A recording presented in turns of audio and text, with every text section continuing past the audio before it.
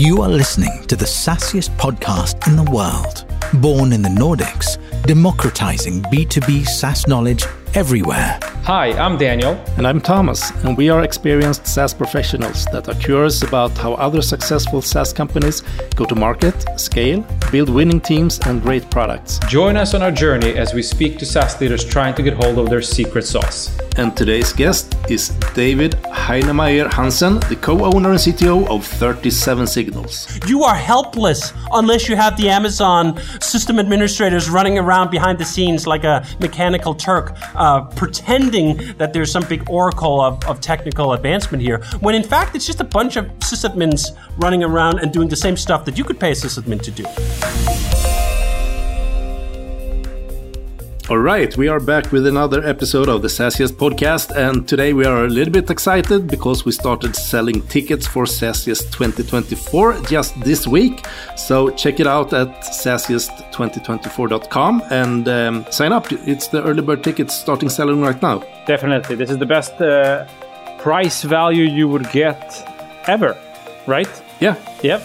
Absolutely. Awesome. And speaking about value, obviously there's a couple of things that we're working on as well in parallel with the conference here. We're opening up again for applications to the CEO network and the executive network. So if you are a CEO or VP level and higher of an organization that has minimum 2 million euros in ARR, you may go to sassiest.com and send in your application. It's a fantastic network where you will get the possibility to spar with like-minded people in similar positions in order for all of you guys to grow together. Absolutely. And today we're going to be a little bit provocative. Oh, well, maybe not us, but the guest of the hour. So let's go into an interview with a very special person. Today, we are super excited to have David Heinemeier Hansson, the co-owner and CTO of 37signals, here as a guest in the Sassiest podcast. Wow, welcome, David. Thanks for having me. It's really exciting to have you here. And I don't know if I'm excited or a little bit nervous because I'm scared. You've been summoned upon. You've had some strong statements lately, and we had a bunch of people in our community said okay, we got to ask David, what the heck does he mean by this? So a little bit spoiler alert here. But it's a little bit of a sensitive and delicate topic we're going to address today. At least I think so. Yeah. But before we sort of go into that, David, for the ones that don't know you, who are you? Sure. So I am, as you said, the co-owner and CTO of 37signals.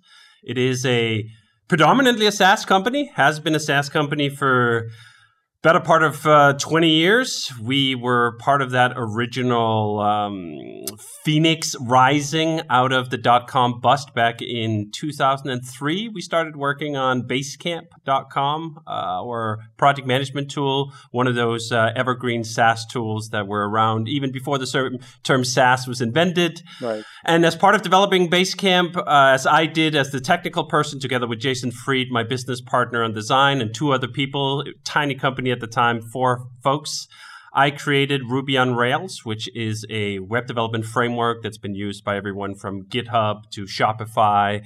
Twitter got started on it, Airbnb, a bunch of other high-flying SaaS companies. Is that still a thing? Sorry. Is that still a thing? Ruby on Rails? Is that the hottest thing on the block still? Oh, absolutely. We have had a bit of a renaissance is how I termed it. We just had a Rails World conference in Amsterdam with 750 people that sold out in 45 minutes. Nice. About a month ago.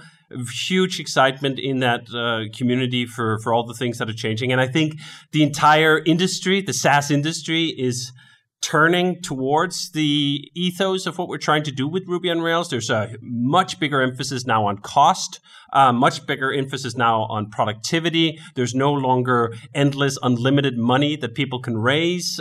So most SaaS companies, most SaaS startups have to be far more judicial with their use of funds. They have to extend their runway. They have to do all these things. And that's exactly where Ruby on Rails fits in perfectly. We have this motto on the homepage, from Hello World to IPO. Okay. I mean, not every company is going to IPO like Shopify that's been worth over $100 billion, built entirely on Ruby on Rails. But it allows you to go that entire distance from single developer. This is one of the things I'm super passionate about. creating tools that are so powerful that one developer can build competitive SaaS solutions. Gotcha. So are you still driving the development of Ruby on Rails, or is it an open source thing, or what is it? Well, it's both of those things. So yeah, I am still very actively involved. It's been 20 years is what we celebrated at the Rails World conference in Amsterdam just a few months ago. I started working on 2003 and I never stopped. Okay. Because I've had to use Ruby on Rails, not had to, I've wanted to, I've loved to use Ruby on Rails for everything that we've built over the past 20 years. But there's also a huge open source community.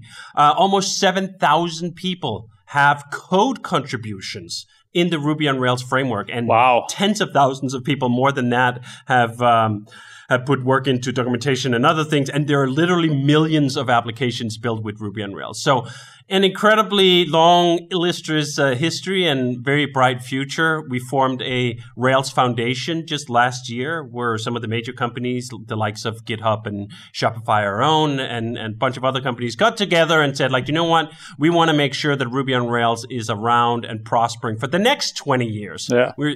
There's some huge companies. There's some small companies. This is what we're building, and I think the time is just right for these things. But love it. I mean, I could feel and sense the passion here. So passionate about SaaS, passionate about Ruby on Rails.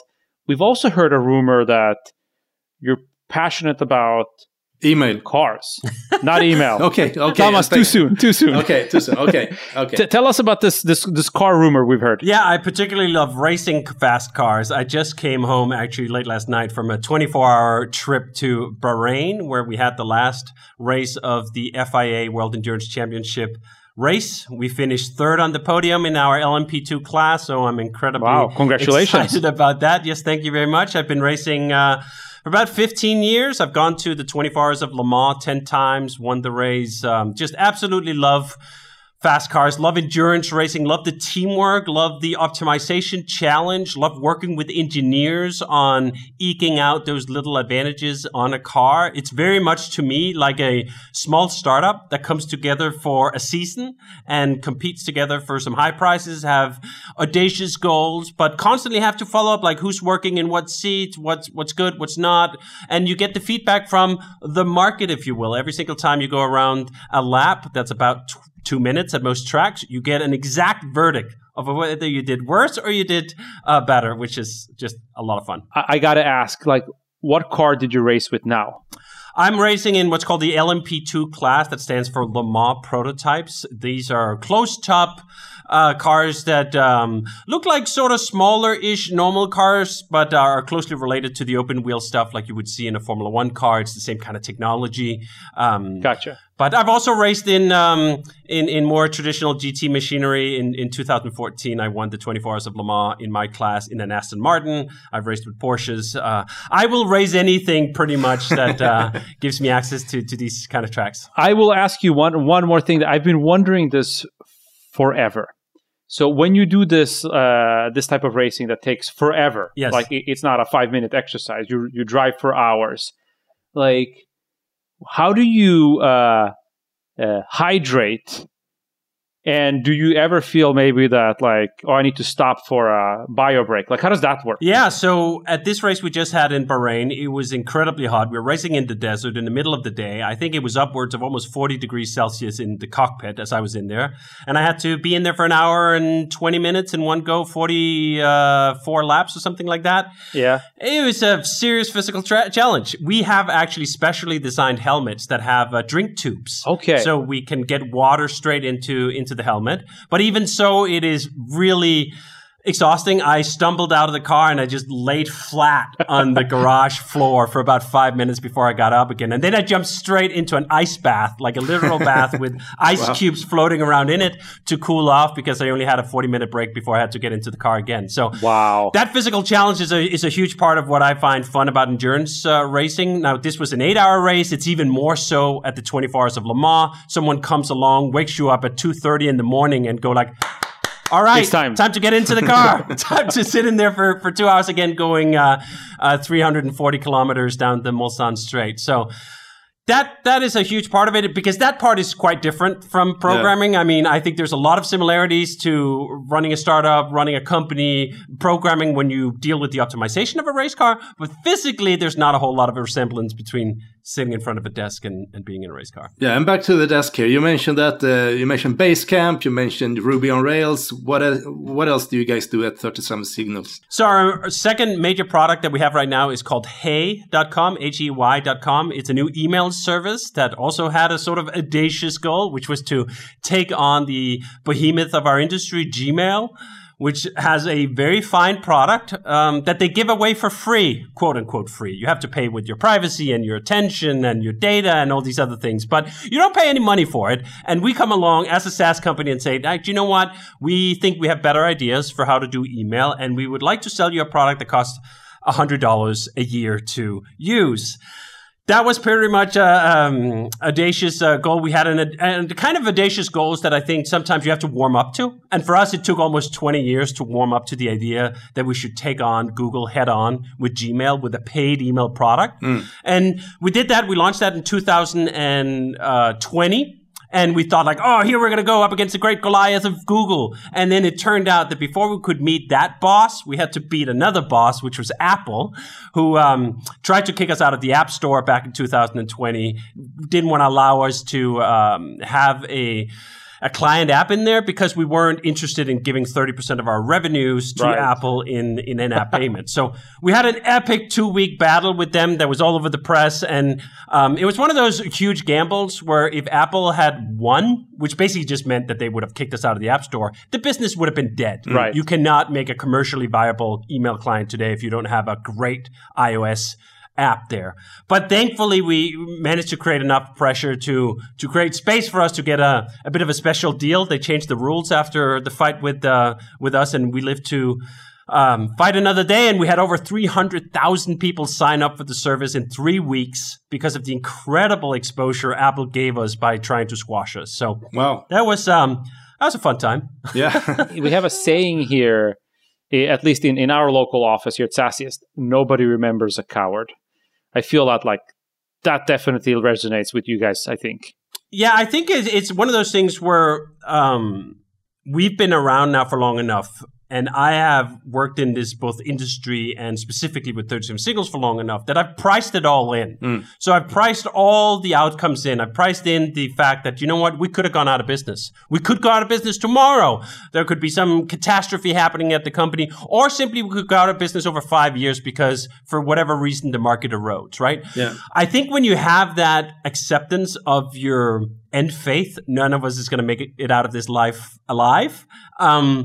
It becomes easier to do what you think is right. And I think this is one of the things that's been driving us very strongly for a very long time. Do you know what? We're going to do what's right if we believe it is so, and damn be the consequences to some extent. Right. Now, this is what drove the fight with Apple. This was why it was such a huge story, because no one says no to Apple. Yeah. When Apple shows up and tells most companies to dance, they ask, "What do you want, a waltz or do you want a tango?" Right? Like, what tune do you want me to dance to? Exactly. There's not really a lot of optionality in that relationship, right. Which is also, I think, why Apple was so surprised when we said, no, we're not going to do that. We're not going to pay you 30% of all our revenues. We're going to publish this app and you're going to let us. And that more or less ended up being what it was. So I think this is one of the things that we've tried to just drive our business with because we can. This is the other factor that's unique to some extent about 37signals, is that we don't have investors telling us what to do. Right. We don't have a board of directors. We don't have anyone to prevent us from doing the things we want to do. We don't have to ask anyone for permission. And I think with that comes some sort of obligation that we should do the kind of things that others would have to ask permission for and would probably get no. Yeah. If we had a board of directors, if we had a bunch of investors, every single one of them would have told us, do not fight Apple. Right. Fold. And maybe they should have said, David, stay in the cloud. Because here's where we want to go next, right? Because you have written an article that you wanted to take Hey out of the cloud. And why is that? Yes. So what does that even mean? As I said, we've been around for 20 years. We've been around for before the cloud existed. But I've not been an opponent of the cloud. When the cloud first emerged, especially with Amazon S3, the file storage service, I was really excited. Storing petabytes of data is a hard problem, and Amazon made it really easy. So as Amazon, particularly them being the first mover, expanded their service and EC2 with computing and all these other things, I thought, this is great. This is true progress. We're going to end up not having to deal with physical hardware anymore. It's going to be easier. It's going to be cheaper. It's going to be faster. Remember those 3 words. So when we started working with the cloud, going all in, first converting some applications, and then the crescendo, launching Hey.com as a native cloud application. Hey.com has never lived or did never live on our own hardware before we launched it. Right. We went in with that ethos. We bought the marketing spiel. This is going to be easier, faster, and cheaper. After a few years, about 5 years, trying to make that true, much the same as anyone else in this industry have done, we realized it is not easier. That means we were never able to run a smaller operations team just because we ran things in the cloud versus owning our own hardware. It was absolutely not cheaper. It was dramatically, draconianly, obscenely more expensive.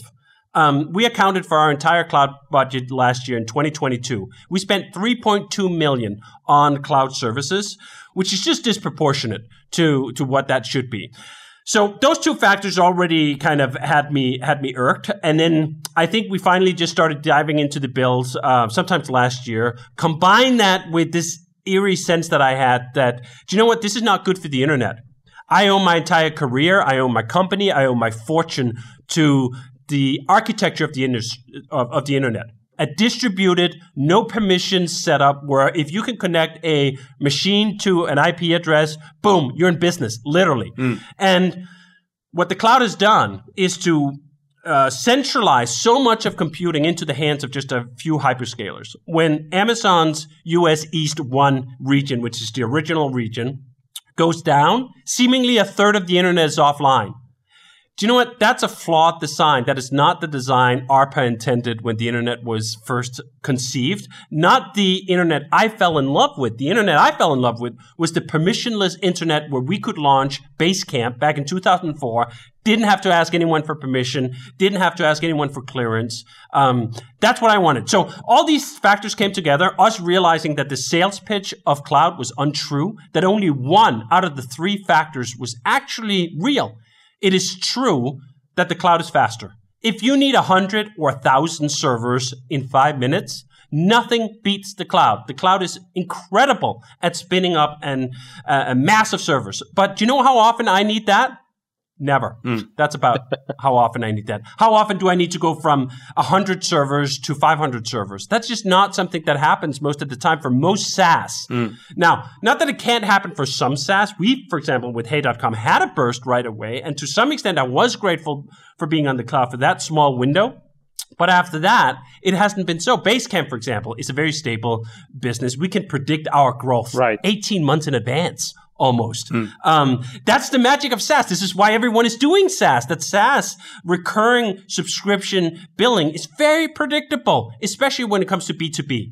So if you are in that domain, you don't really benefit from the opportunity of suddenly adding 1,000 servers, but you absolutely pay for the privilege of being able to do that. And you pay obscene rates. So we did the full calculations. We spent $3.2 million last year, and our conservative estimate is that our exit of the cloud is going to save us $1.5 million per year. Wow.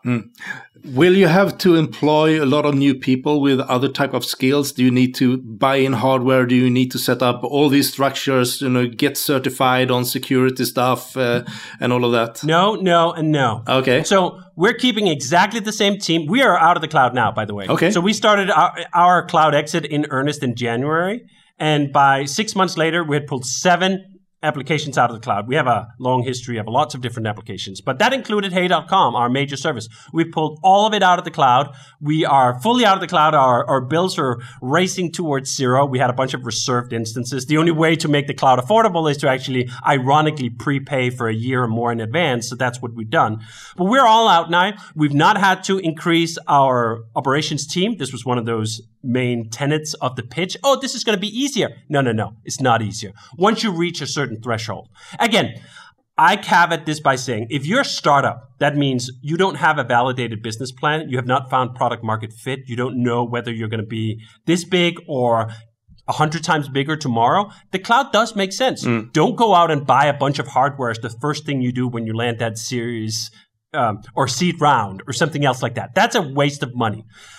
But as soon as you become a quote unquote real business, as soon as you actually have real revenue and you have real profits and the costs actually matter, it makes a tremendous sense to do the analysis of whether cloud is too expensive. And I think as soon as you see bills being in the hundreds of thousands of dollars or certainly in the millions of dollars, there's just a tremendous window for savings on there.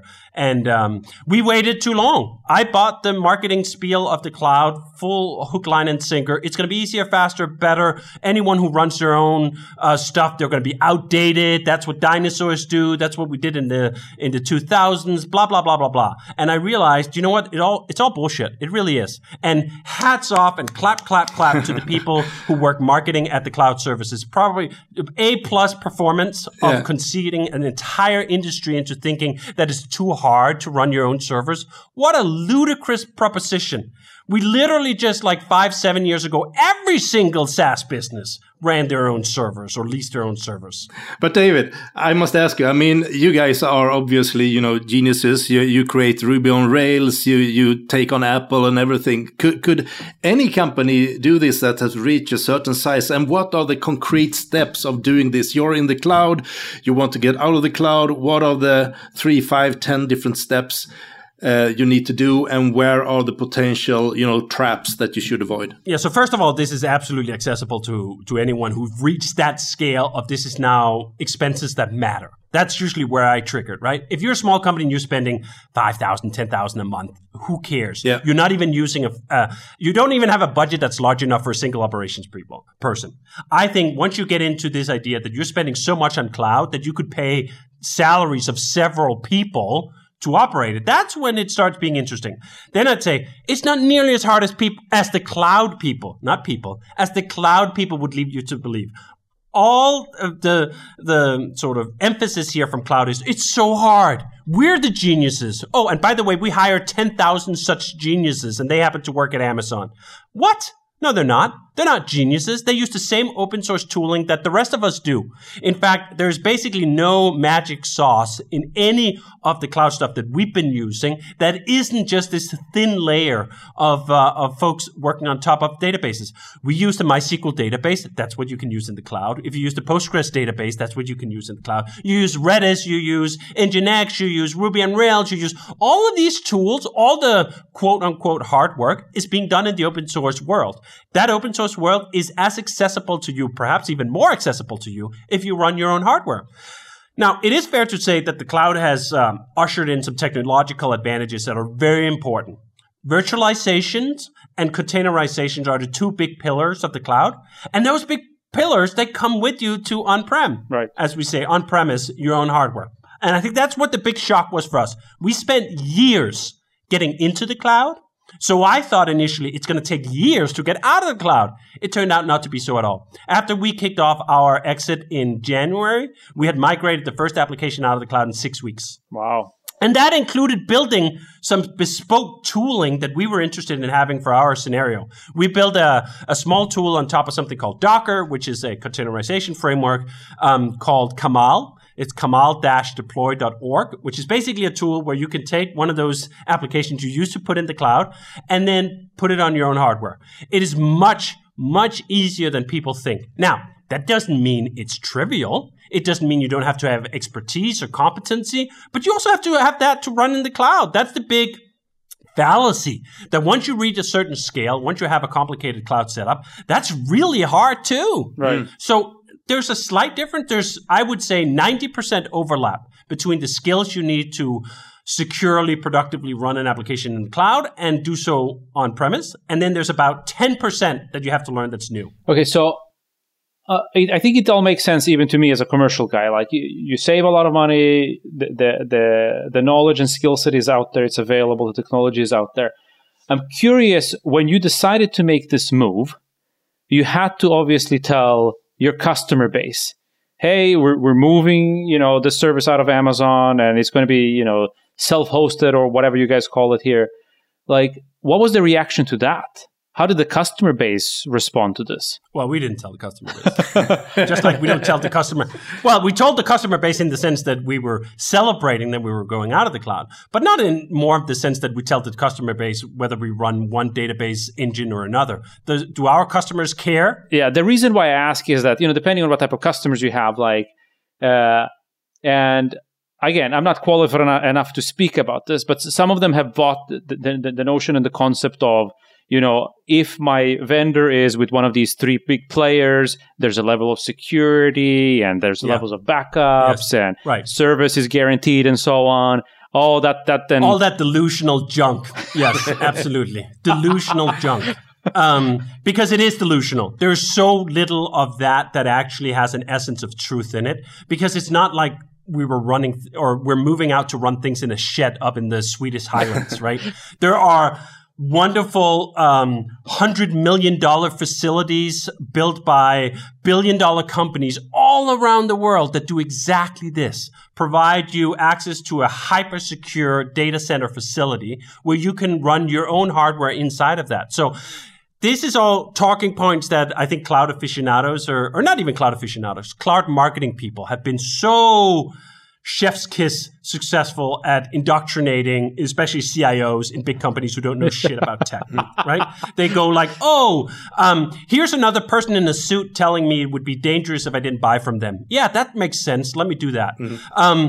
I think the fact is, first of all, we're in a little bit of a unique situation since we don't have a lot of enterprise customers. Our services cost a maximum of $300 a month. Yeah. If you're selling enterprise SaaS that might run into the tens of thousands a month or whatever, $1 million contracts, there is a different relationship. You have more of a contract negotiation and due diligence and so on. When you sell to the SMB market, as we do, there's not that. There's not a small business in the world that gives two hoots where our database is run, whether it's in AWS or otherwise. And I think then the proof is in the pudding. We moved out months and months ago. We have as good, if not better, uptime than we did in the cloud. The irony is that just because you're running with Amazon does not mean you're constantly available. It is actually really difficult to run these hyperscalers, and it means that they quite occasionally make mistakes that take out tons of customers at the same time. And it basically offers you just safety in numbers. Oh, well, it wasn't our problem. I mean, it was Amazon, which, do you know what? Our customers don't give a hoot. If Basecamp is down, I can't just blame Amazon. Right. I think that works good at the CIO level. Yeah. Like, oh, yeah, okay, well, all our competitors in the Fortune 1000 here, they're also down because they're also all in US East 1. So I at least can't get fired for buying IBM. Right.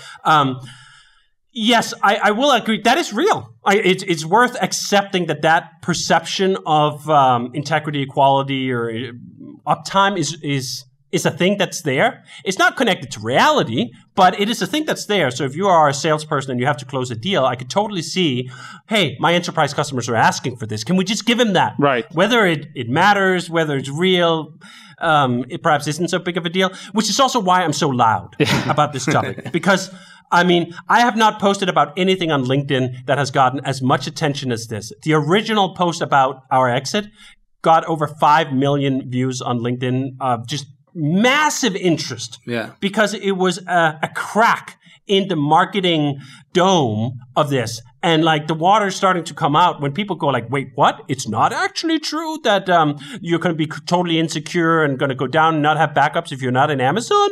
Well, why would we pay 3, 4, 10 times as much to be in the cloud then that we could be paying if we ran our own hardware? Yeah. And I think those conversations are really powerful. So have you hired some lifeguards that goes around with you now when you walk in Silicon Valley? Or it's funny because I've actually heard that quip from a lot of people, which gives you some idea of the vested interests here. This is absolutely a multi-billion-dollar industry that is predicated in part on the FUD, the fear, uncertainty, and doubt being spread by the cloud marketing departments, that you can't do this without us. You are helpless unless you have the Amazon system administrators running around behind the scenes like a mechanical Turk, pretending that there's some big oracle of technical advancement here, when in fact it's just a bunch of sysadmins running around and doing the same stuff that you could pay a sysadmin to do.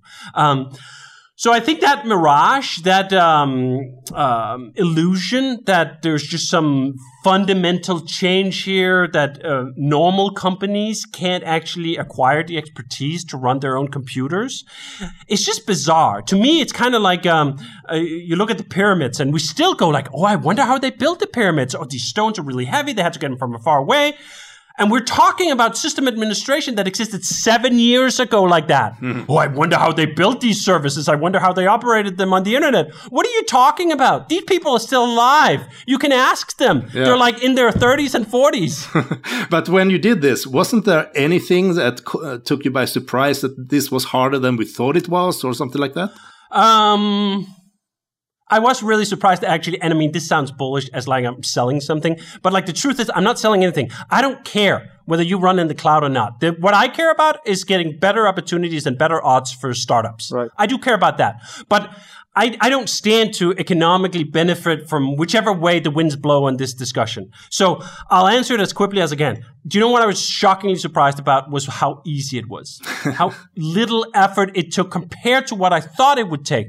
Because as I said, we spent years modifying our applications to be able to run in the cloud for the first place. It was a big transition from going the old pet servers, as we used to call them, where you have a little server. It even maybe has a name. Our first servers were named after mountain ranges. They were very unique and bespoke, and there were system administrators that would pet these servers and caress them and care for them. Now you deal with cattle servers. That is, you don't care what one box is called or the other box. They're all the same, right? Yeah. All that technology that comes out of the cloud, or was promoted with the cloud, containerization and virtualization, has made this so easy. This idea that whether I own the hardware or they own the hardware is not actually the chief difficulty in the technical challenge.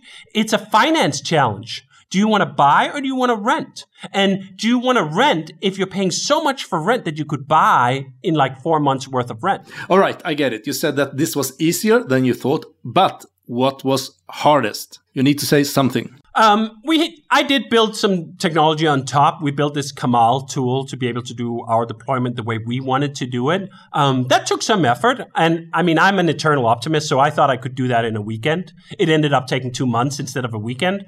But it was such a small sacrifice. So does everyone need to build their own Kamal thing to get it to work good? Absolutely not. They can use yours. First of all, they can use mine. It's open source, it's free. But there's a bunch of other tools out here. I built Kamal because that's what we do. Okay. We like to build our own tools. If I have to work with something on a daily basis, I need it to be perfect for me. That's why we build Ruby on Rails. That's why we build all these other things. But most companies, most tech people, they don't have this mental illness that I suffer from. They can just use other people's tools straight out of the box and be happy with it. Kamal is one of those tools, but there's a bunch of different options out there. They're all quite good. And again, as I said, I think this is far, far easier than people believe it to be. Are you building a SaaS business? Achieving ISO 27001 or SOC 2 compliance can help you win bigger deals, enter new markets, and deepen trust with your customers. But it can also cost you real time and money. Vanta automates up to 90% of the work needed to get and stay compliant. Get audit ready in weeks instead of months and save up to 85% of associated cost. Over 6,000 fast-growing companies use Vanta to manage risk and prove security in real time. Sassiest listeners get 20% off Vanta at vanta.com/sassiest. That's VANTA.com/sassiest. So I have a couple of questions, and I think they're to a large extent influenced by what we've seen in our community, because we'll let them know a little bit. We're going to have David on here, and we're going to interview this. And I think there's a couple of things that you've touched upon a little bit. I just want to... I don't know if I dare to challenge you, but I'm going to do it anyway. Please, it's more fun. So if I'm an enterprise type of software vendor, like, people are paying me $100K a year, $200K a year, or like it's tens of thousands of dollars at least a year for my solution. Yes. And I have customers all over the globe, and I've been depending on an infrastructure that's somehow decentralized, or if you may. How can I still do what you guys did? Oh, 100%. We're doing the same thing in many ways. We have over 100,000 customers in 100 what is it, 79 countries? There's 2 countries in the world, I believe, that we don't have customers in. One is North Korea, and I forget what the other one is.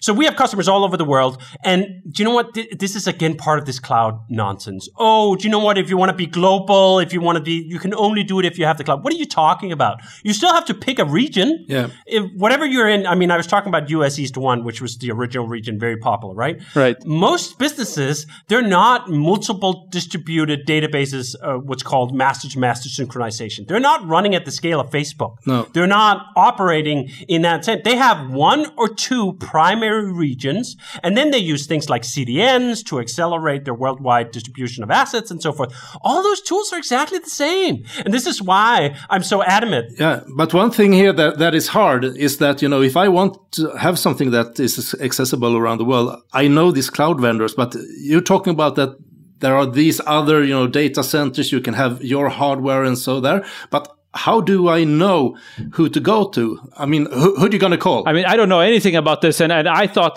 man, I got to go back and call Rackspace. We were actually on Rackspace back in 2008. They're a little different. They're sort of managed hosting where you often usually do lease the hardware from them. You don't actually buy the hardware. There's a bunch of these other services. We use hardware straight from Dell. So we buy directly from Dell, and we never see the hardware. This is the other misconception with this out-of-cloud stuff. People think like boxes arrive to my living room, and I'm then plugging Ethernet cables in and shoving it in the basement or something. What are you talking about? A pallet? Good old days. Yeah, exactly. Good old days. I mean, I actually have some nostalgia for that, but that's not what we're doing. We're sending a pallet of servers to a data center that we have an agreement with. We have one in Virginia, and we have one in Chicago, so we're geographically distributed in case anything happens. And then we have what's called a white glove service. And this is perhaps the magic that people don't realize. There's a whole ecosystem of companies that will make a service arrangement with you. And when something like a pallet of servers arrive to the data center they have people working at that data center from multiple companies. They show up in many ways just like the cloud do, right? Like Amazon occasionally have to order new servers. The servers around to a data center. There's someone there to unpack the box, rack the box, plug in cable and Ethernet. Those services can be bought for money. We use someone called Deft. How do you find reliable partners for data centers? I mean, if I would have do this today with a SaaS company like Imaginary, I wouldn't know who to contact, and I wouldn't know. Okay, well, let me give you an easy one because I can vouch for them personally. Call Deft, D-E-F-T. D-E-F-T, Deft, they have relationships and people on the ground in the 2 data centers we use in the US. We're actually about to open not open. We sometimes get confused about these words. I was about to say, we're about to open a data center. We're not opening any data center. We're about to move in to a data center in Amsterdam because we want to accelerate some things for people in Europe. We're using Deft for that as well. There's a ton of these services. It is much the same as how do you validate your SaaS enterprise solutions? Well, you look at the options, you look at their site, you look at some referrals, it's the normal due diligence process. There's nothing exotic here. And I think you can rest assured knowing this is how the entire internet operated 5 minutes ago. The cloud is a very recent invention in the history of the internet. We've been doing this stuff since at least 94, 95, right? And all the way up until 2015, 2014, that was the predominant way of doing things. And then after 14, 15, it swifted over and it became cloud first. That was when most people went to. But all these companies still exist. There's literally billions of dollars invested into state-of-the-art data centers, people who service them. And in many ways, there are far more options. This is the irony of the cloud. With the cloud, you have 3 choices. You can go with Google, Amazon, or Microsoft. And then there's some far distant number 4 and number 5, right? 3 options suck. That's not a good market. You should have 100 options. You should have 1,000 options, right? When you have 3 options, and the options aren't even that optional, this is the other lie, I'll go outright and say it, of the cloud, is that you can migrate. No, you can't. If you're in AWS, you can't just flip a switch and go to Google. So you don't even get to play them off against each other. You have so much lock-in on these cloud platforms that for a lot of companies, it's actually quite difficult to move from Amazon to Google. So in most cases, you don't even have choice. You're dealing with a de facto monopoly vendor, which is why the prices are ridiculous. But if it's that difficult to move from the established ones, would it not mean that it's also difficult to move to a non-established one the way you guys did. It's the same difficulty. Yeah. And the difficulty, when I say it, it's really difficult. I mean, you can't just change 2 lines of code and redeploy. Right. We spent 6 months moving out 7 services, right? And you know what? That's a serious investment. And I would not be doing that unless there was a payoff. Thankfully, there is. We're going to save $7 million over 5 years. That's an enormous payoff that totally validates spending 6 months making the change, but it would not validate if I'm just moving from Amazon to Google and I'm going to save 5%. Right. I'd go like, that's not going to be worth it. That's way too much effort for way too small of a payoff. But when you're moving out of the cloud, the payoff is in a completely different atmosphere, and thus the equation adds up. So let's play with the thought and idea a little bit here that there's a bunch of CTOs listening to this here. You probably have seen this in real life, after your post, and then they come up to you and be like, geez, I've been thinking the same things. Great that somebody finally said it. But I'm thinking like, if I'm a CTO and I bring this to my CEO, I think there's a risk that she or he will tell me like, you've lost your mind. Like, what the hell are you doing? Like, how do I prepare myself to bring this topic up to the surface for a proper debate and discussion? Like, how do I do that?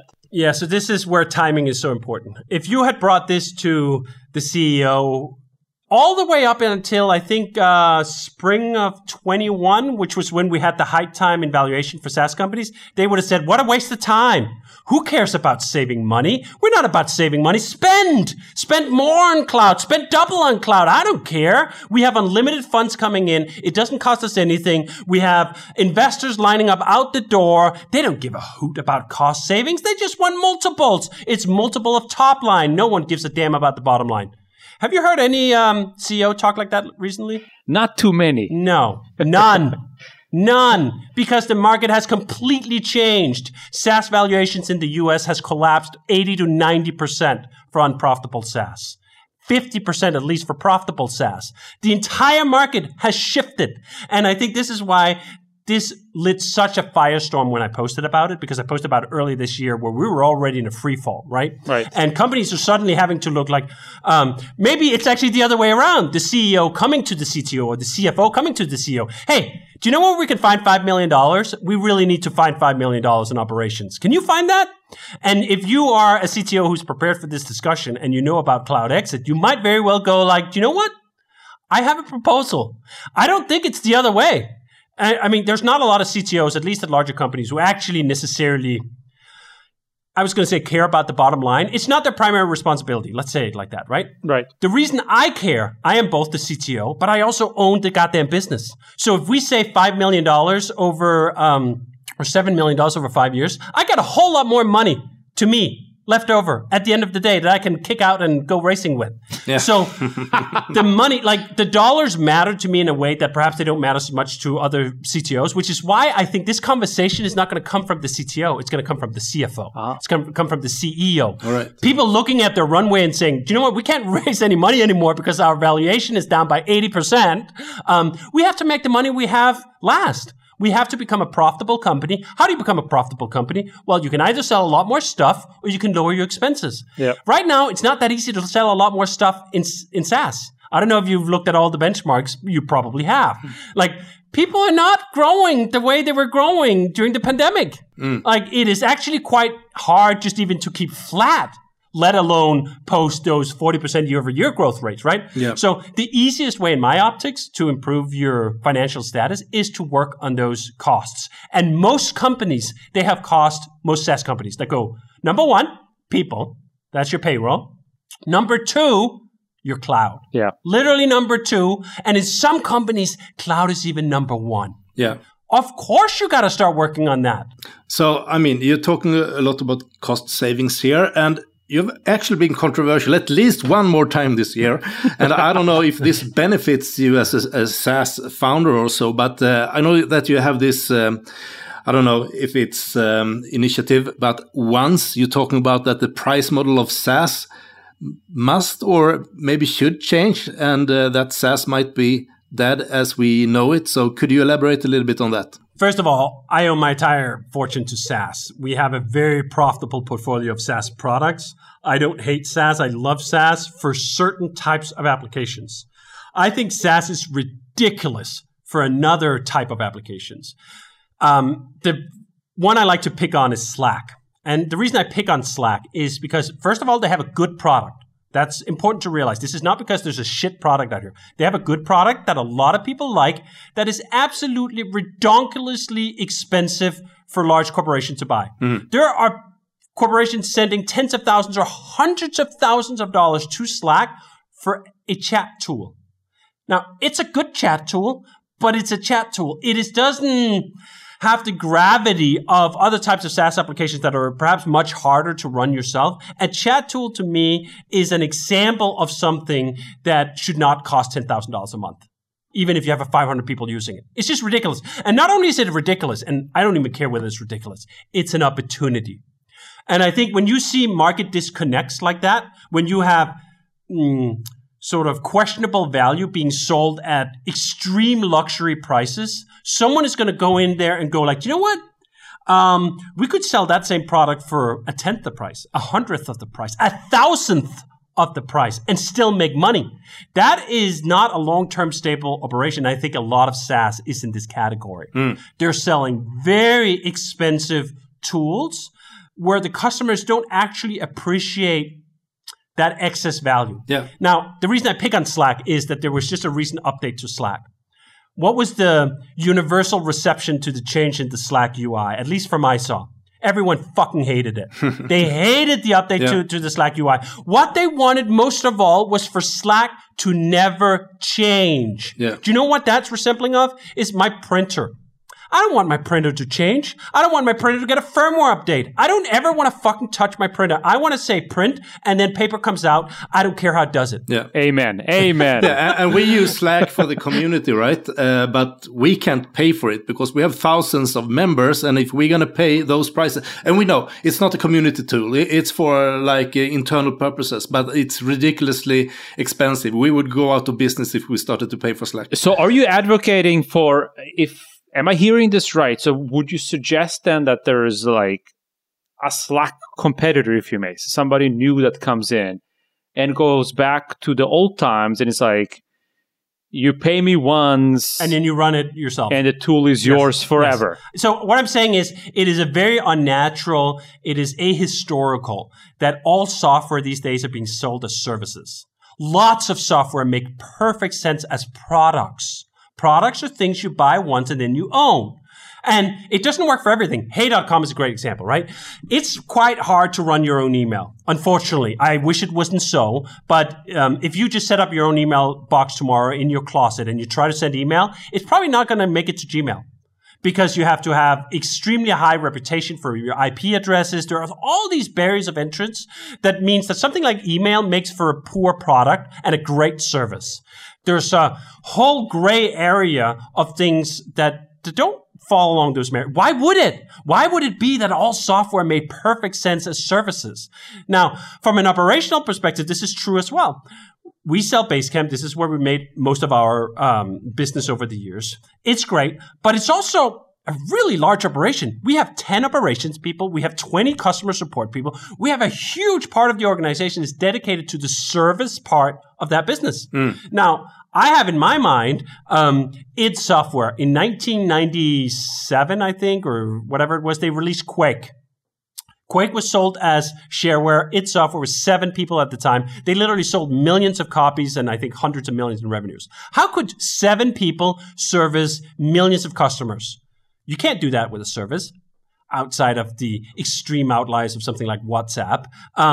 Most services require a large team to operate it. That's literally what service means. I have to provide service to you on an ongoing basis. That's what you pay me for, right? So there's an economic model there that makes sense for some types of software, but is utterly disproportionate for other types of software. And I am really curious to see what's going to happen. Yeah. Do you have more examples in Slack? I mean, you mentioned Slack. Any other products that you want to take a patch on? Oh, I would. So, I mean, you could talk about Basecamp. I'm sure there's a version of Basecamp that could be sold as a product, not a service. I'm sure there's a version of Trello. I'm sure there's a version of Asana. I'm sure there's a version of everything almost, except for a small category of things where it's just too complicated to run. Email is an example of something that's too complicated to run. I don't know. This is also what's exciting about it, right? Like, I don't know where the line goes. I don't know where customers feel like where the line goes. There may very well be customers like, yeah, I don't care. I'm happy paying $50,000 a month for a chat tool, even if there's one available for a one-time price of $1,000 maybe, right? I think it's also a little bit political because that's how, spending budgets are designed internally a little bit. Like it's easier to get through a recurring type of expense rather than saying to somebody like, hey, we're going to have to invest 100,000 in this right now. Now, first of all, I'd say though, on the product space, you're not talking about hundreds of thousands. Yeah. So this is the other thing. Whenever there's an opportunity for orders of magnitude difference in price, there's greenfield, right? There's clearly customers who would respond to something that's an order or several orders of magnitude cheaper. We're not talking, again, it's like the cloud exit story. Cloud provider changes don't make sense because you're not going to go through all that work to save 5%, right? Right. You will we went through all that work to save 7 million. That's a completely different number. If you're talking about 7 million, okay, that's worth some effort. If you're looking at changing from a service to a product, if it's 2 orders of magnitude, maybe that makes sense. And remember, it's never about one tool. I forget where I saw the stat, but like the average mid-size business today has something like 40 SaaS subscriptions. Yeah. You're like, you add that stuff up. How much are you spending per employee on a monthly basis on the SaaS tools that you use? And I think most CFOs would cover their eyes, right? Like it is catastrophic in some cases how much money is being blown on that. And if there's an opportunity, this is the thing. It hasn't existed. There hasn't been an ecosystem of products for these kind of software solutions. So there has been no choice. So people thought this is what I had to do. I think things are going to change dramatically. I mean, that's at least our pitch. Once.com is our attempt at doing this. We're going to try with a handful of products to do it. Right. Maybe we're wrong. Maybe we're early. We've been early before. We made Slack about 10 years before Slack. We had something called Campfire in 2005, which was essentially Slack. It was just too early. Right. So much of success in market comes with timing. So is that your thing, that you would like to disrupt a number of SaaS services with your product that you pay for once, and you're going to develop those products? That's the whole thing. That's exactly right. You heard it first here. I'm intellectually curious about what happens when you introduce generics. I look at it a little bit like drug development. So in drug development, you have a patent that lasts, 19 years, right? In those 19 years, you have excess profits, right? You can just charge whatever you want if you have an important drug. Then the the drug goes off patent, and like the world actually requires to be well functioning that generics show up and say, okay, well, we can make that same chemical compound for like 1/100th of the price. If you look at all the medical costs in the Nordics, how can the Nordics afford to have the healthcare system that they do? In part because of generics. If they had to pay brand name drug prices for everything and there was no generic competition to push it down, we couldn't have the welfare state in the Nordics that we do. So I think there's just something for the functioning of economies and the world that we need to push down price where there's an excess. And I look at a lot of these SaaS tools and go like, do you know what? That's an absurd excess. In much the same way I looked at the cloud and went, why are we funding all of Amazon's profits as a company? All of Amazon's profits come from AWS. Why? Because AWS has 40% margins. That's absurd. Dell and HP and the others, they have single-digit margins. And here you go, Amazon has 40% while they're expanding massively with all these data centers. That means that their gross margins are probably like 80 or 90%. That's a market failure. I'm a huge fan of capitalism, and the main function of capitalism is competition. That's what makes capitalism work on the long term, on the long scale. So Once.com is our attempt to inject a bit of capitalism into SaaS status quo. This has been mind-blowing, very exciting. I'm going to go and think about this the rest of the day here. So what I've learned is that potentially the way we run software will change. The way we price for software or charge for software will potentially change, or there will be at least alternatives. Do you have a third final big disruptor that you want to spill the beans on here? Like the first drop ever. Well, I would just say that like these things that happen, do you know what? They look impossible until they're done. When the iPhone was first introduced, do you know who laughed the hardest? the executives at BlackBerry and the people working on Microsoft Mobile. Yeah. They thought, this is hilarious. Well, no one's going to buy this device. It's too expensive. It doesn't have a physical keyboard. And do you know what? Their financial results proved them right up until it didn't. Right? It was like, this is great, this is great, this is great. Holy shit, we're dead.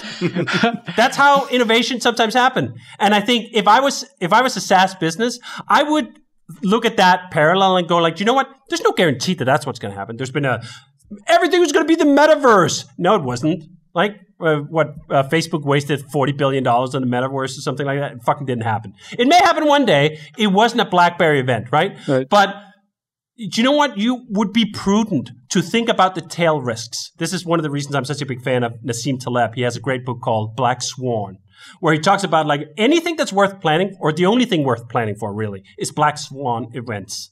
What do you do? How are you positioned for things like a BlackBerryization of SaaS? It would be foolish to think that this pricing model, this distribution model, SaaS, which has only existed at scale for like 15 years, is going to last forever. What the fuck lasts forever? Nothing lasts forever.